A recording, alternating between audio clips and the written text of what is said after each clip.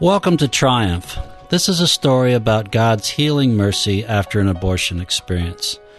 I'm Tim Welsh, and I am Executive Director of Bethesda Healing Ministry here in Columbus, a ministry that's been around for 26 years whose sole mission is to help women and men navigate the stormy waters sometimes of a healing journey through a past abortion experience. I'm joined by my wife, Jo. Hello. Good morning, or whatever time of day it is, I suppose.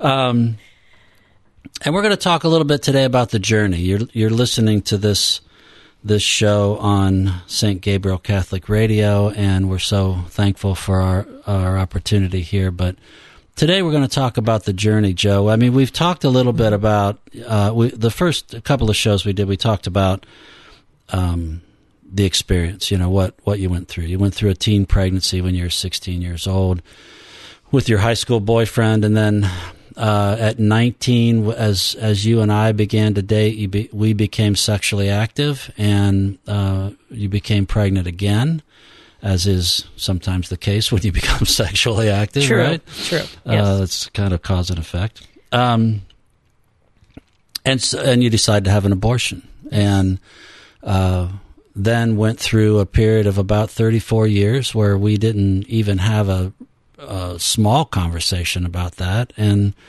went through a journey that I think is important for people to understand that it's sort of the lost part of the abortion debate, that we always talk about the legalities and all of the slogans and all that other stuff. In the meantime, there are women out there that are hurting and going through a certain amount of remorse and guilt and pain, and they just need all of our help. And that's why you and I are here today, is just to kind of unpack some of that stuff. And some of this is kind of painful, I mean, you found that out in the first couple of shows, didn't you? True. So let's talk about the journey. I mean, you at some moment you came to a realization after a long time of just feeling, I think, something wasn't right and something wasn't quite, something was missing. And just share, if you will, kind of what that looked like, how you came to that realization, what you were thinking when you got there, and all of that. Sure. Well, that's a lot. Yeah, it is. Okay. I'll take a nap and you can just talk. Okay. All right. So you were mentioning kind of what was missing, and as we were raising our kids, I always felt, something was missing there. Like I didn't have that real strong connection to our kids. I mean, I was helping navigate them through, toddler, elementary school, high school, on to college. And it was just kind of, I was in it, and I wanted to really control how the outcome was going to be. I wanted to control their lives enough that they didn't make the mistakes that I made. Not sharing with them, of course, the mistakes I made, but just projecting, I guess, that somehow I didn't, it wasn't a verbal thing. It was just like I was all tied up in them being perfect and looking perfect and me looking perfect and you looking perfect. That's a lot of perfection. Yeah, it's a lot of baggage, isn't it? And exactly. So when you say you didn't want them to make the mistakes that you made, what did you view as those? What were those mistakes? I mean, when you boiled it down to something, what would you say? Don't do this. Being involved in a relationship where you're sexually active before you're married. I mean, that's pretty much bottom line. Sure. So over the years, you being in the pro-life world, and you knew a lot about post-abortion kind of healing, or not a lot about it, but you knew about it. And, just over the years, it always seemed like we were fine in our relationship, but then there were those times where, we just had difficulty. Maybe you were just kind of exasperated with me, and it was mostly to do with kind of that intimate relationship, not necessarily sexually, but just our connection to one another, because there's just always something there between us. And we talked a lot about it, and, work through those times.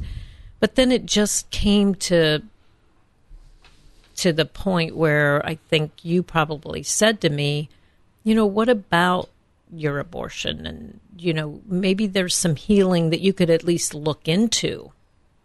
Why not try that? Because I think I don't know if I'd been to a therapist or not, but when you go to therapy, you don't necessarily tell the whole truth anyway. So I certainly wouldn't mention that. Especially, let's talk about that for just a second, because that's a very fascinating point to me. It always has been that abortion is that dirty little secret. Mm-hmm. And you and I talked a lot about why there was a sort of a lack of intimacy in our relationship, and there wasn't a real connection. Now, by the way, we've been married for 41 years. It's not like it was all bad or anything, right. but we did talk a little bit about that, and it concerned me a lot through those times. But we never connected the dots. No. I mean, for 3 decades, we never even connected the dots. And I know that there are women out there, and you were the same way, I think, that were just in denial completely, and that we're not going to talk about that no matter what. Right. I mean, you were never going to share this with the kids. You were never going to tell your story in public. And here we are on radio telling it to, the 6 gazillion listeners to St. Gabriel Radio. Right. It's sort of...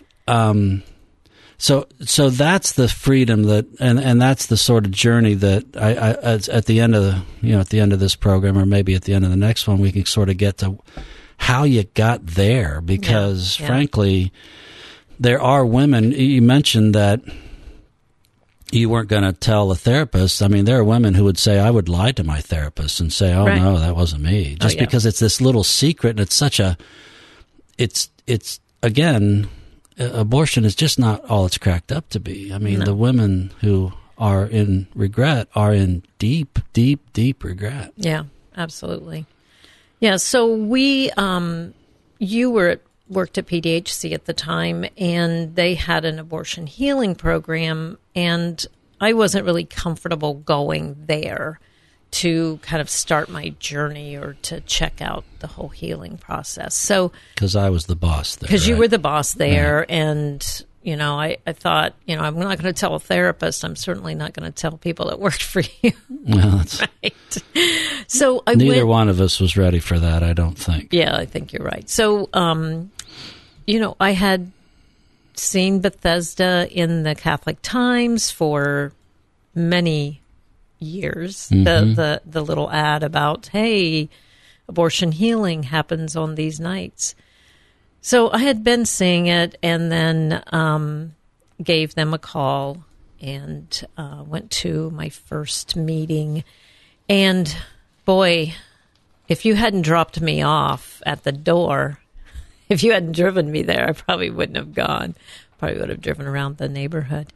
But I went in just terrified because, I might know somebody in there, which is, they'd be there for the same thing, right? Yeah, it's kind of that twisted thinking and that bizarre thinking. I mean, the listening audience may or may not remember, or may not even know that 13 years ago I declared myself as an alcoholic, and right. you go to your first AA meeting, and you're afraid you're going to know somebody when you walk in the door, when in fact everybody is there for the exact same reason you are, and right. They're probably afraid they're going to see you, right? I mean, exactly. It's bizarre. But I did, walking in there was scary because I was walking in by myself into really an unknown kind of situation. Oh, yeah. But the women that were there were so warm and welcoming, and just really embraced me because they had walked through that door for the first time themselves. So, and part of me, doing this and being on this journey, I don't want to ever forget that feeling of being terrified to go get help for my abortion healing. Yeah. And I don't ever want to forget that feeling, and I don't want to just make that sound like, oh, it was easy, I went there and here I am today, because I think women are afraid, and once you say that word abortion out loud, that alone is kind of freeing, because I would not utter that word for ever. And even when I started going to Bethesda, and, there's a little, you go around the room and talk about, kind of why you're there and how many years since your abortion. You had to actually say the word. And so it's just those little tiny steps that you have to take sometimes to get to where you are. And I started my healing process there in 2011. 2011? Yes, 2011. And so that was almost 20 years ago, or 10 years ago. I can't do my math today. You're still healing. I'm still healing. This is you're listening to Triumph on St. Gabriel Radio. It's Tim and Joanne Welsh here talking about the journey in abortion healing and God's healing mercy after an abortion experience. And let's talk about that freedom for just a second, Joe. I mean, okay. What I see what I have seen from a not very objective viewpoint is someone who has regained the joy that I fell in love with when we were first dating, and I fall in love with you more every day, by the way. So there you have today's good word for you. But the point is that you have regained your joy. You've been happy during times of our lives, but there hasn't been a real joy. And explain that. Maybe you can unpack that a little bit. Yeah. And I, joy always seemed to be one of those words that was very extreme to me. Like, I don't know how I could ever feel like that much happiness or contentment or just peace, that I would have joy. I never thought I could be there. I just thought this was my life. I was going to slog through it, and then I say this all the time, and then I die. And then it would be over. But I mean, that's kind of the life I was leading. I made sure that everybody around me was happy and had what they need to have their joy, and my job was just to make sure they got what they wanted, I guess, is kind of, this is just coming all to me. And that's the kind of the strange thing about abortion healing. Maybe it's not strange, I don't mean to use that word, but it's an interesting part of it is that for 34 years I tucked all that away, and I did not express it. And so things come to me as I'm going through this process. Sure. Like I have these revelations, like, oh, that's beautiful. I never looked at myself like that, or whatever. So it's kind of funny that, as we talk, sometimes I'm saying things that I've just never really thought about. Oh yeah, so. I recognize that. So as you are regaining that joy, how has this whole journey affected your relationships in all sort of senses? I mean, by the way, I should probably stop here and just sort of explain something that there are a number of ways to go through the healing process, right? I mean, so some people will go to therapy first. Some people will go to a thing called Rachel's Vineyard, which is an intense weekend offered by Priests for Life, and it's here in Columbus as well. Some people go through, some 12 or 8 or 10 or 12 week program and sort of graduate from that. And some people go through a more longer term sort of communal based healing process. And so if you sort of equate that to the alcoholic, for instance, it's not like I'm obsessed with the alcoholic or anything, but it makes perfectly good sense to me. A lot of alcoholics, when they finally decide they need some help, they go through detox, and that's just that thing where you spend some time, some very intense time, sometimes under medication, and you get rid yourself of everything, and that's kind of counseling and the Rachel's Vineyard experience, and those are all offered here in Columbus. And then, typically a lot of people then will go through what's called rehab, which is sort of sometimes it's an intensive outpatient situation where they are in an outpatient therapy thing. Sometimes it's inpatient, but it's a time that you spend a finite length of time, which is usually 6, 8, 10, 12 weeks, and try to figure out, put together the tools that'll be necessary for you to move forward. So that's kind of the rehab piece. And that would be, there are a number of programs like that in Columbus. There is Forgiven and Set Free that I know the Women's Clinic offers. There is Living in Color, which I know that PDHC offers, for instance. There is also other programs. The Vineyard offers this thing called HEART, which is the healing effects of abortion-related trauma. It's an acronym for that. But then there's this longer-term AA thing where you just come together all the time and you share your experience, strength, and hope with people. And that's more what Bethesda does. It's, there are people that will go to Bethesda for 8 or 10 or 12 years, and they'll keep coming back because there's that community, and they can talk freely, and they can share their stories with each other and where they've been and what happened and what it's like today. So that for me has always been a good way to equate all of the healing programs that are available to people. But back to the question, what is all of this? And you went through all of those, right? Yes. I mean, you went through Rachel's Vineyard. I participated in a couple of those at some level. You went through counseling. You went through the PDHC stuff. You went through, HEART at that time, I think, was what they were using, or was it Living in Color? Living in Color. And now we're heavily invested in Bethesda, not only for me running the place, but also for you being part of the ministerial team there. So that's the kind of the journey you've been through at a high level kind of timeline thing. But how has all that journey affected your relationships, not only just with your children, but with other people and with you and me, with even your father when he was still living, and your extended family and all of that? Why don't you see if you can unpack that?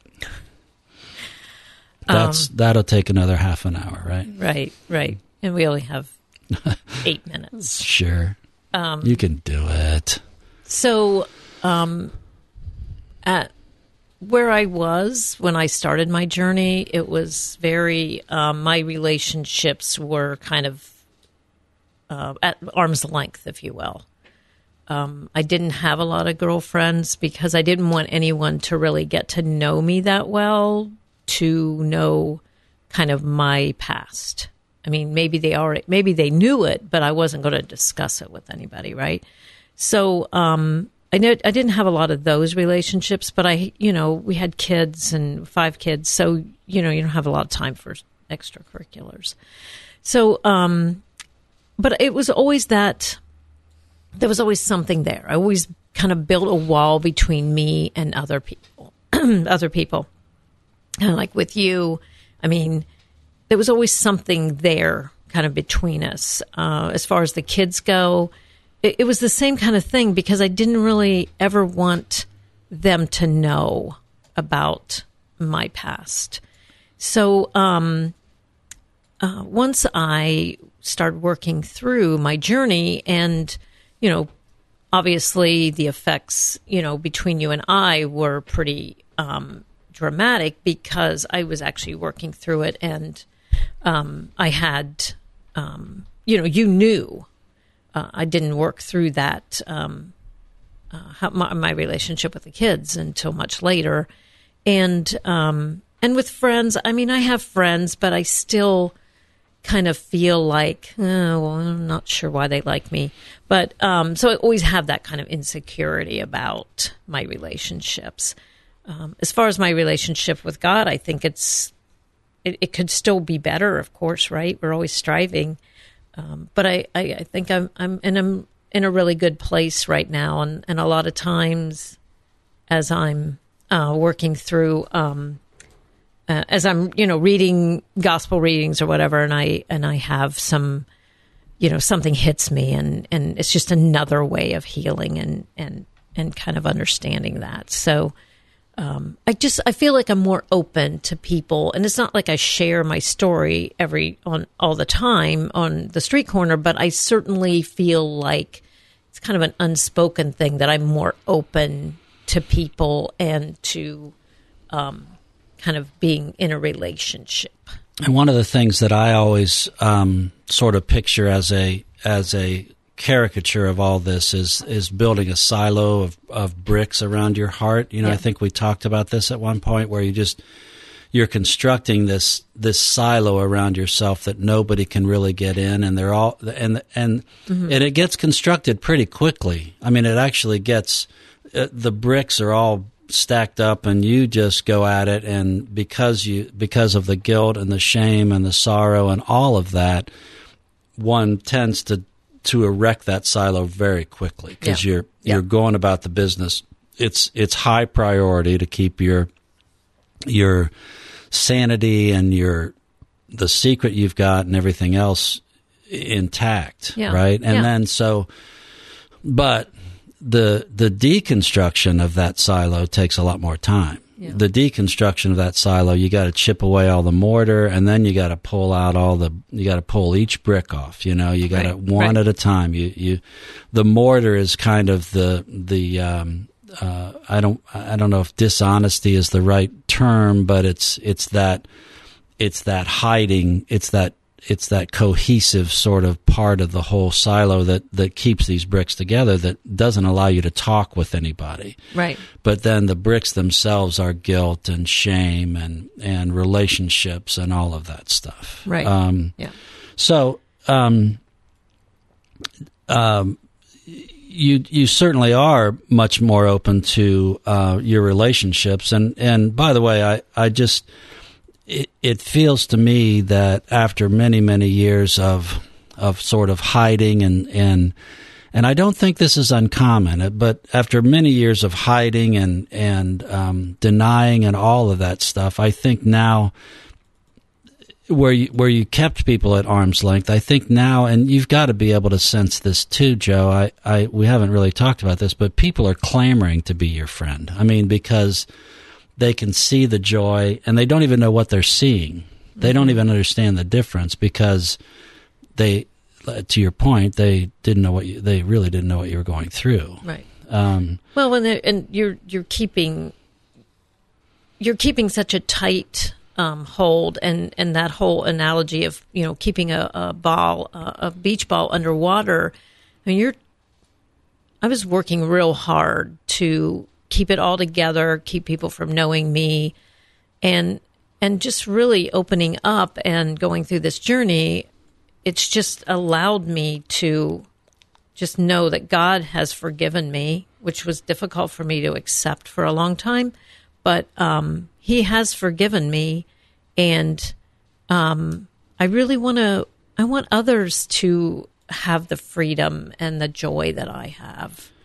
The analogy with the beach ball, I think, is a really good one. I don't know if you made that up or whether you read it someplace or not, but that is trying to hold a beach ball, keeping this a secret and holding on to that secret so tightly is like keeping a beach ball underwater. Mm-hmm. That you got to hold on to it with both hands. You can't let go of it, because if you let go of it, it's going to pop up above the water and make a big splash, and everybody's going to notice. Right. And you don't want that as you're going through this, because again, as we started this program, abortion is the dirty little secret that nobody seems to want to talk about. Let me ask you a couple of quick questions, and then we can sort of move on. Part of the healing process was naming the child, and you named the child Daniel. How'd you come across that? I think it was part of reading scripture and, just reading about Daniel. And then for some reason, it just struck me that this was a boy and his name's Daniel. It just came to me. And you really had no way of knowing the gender of the child. No. Because you'd never, that's not part of the whole process. No.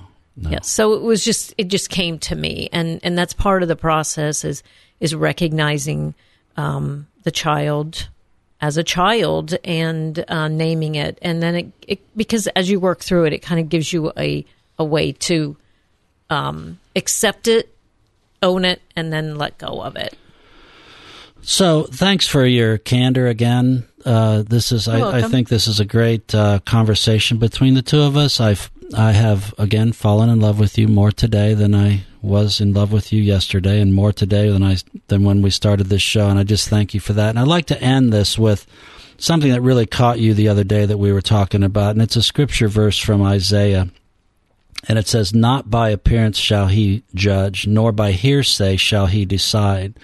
But he shall judge the poor with justice and decide aright for the land's afflicted." And that really gives us all hope that God's going to forgive us. There's not too big a sin for God. Right. So thanks for listening today. You've been listening to Triumph. It's a show about God's healing mercy after an abortion experience. I'm Tim Welsh with my lovely wife, Jo. Thanks for showing up today. Thank you.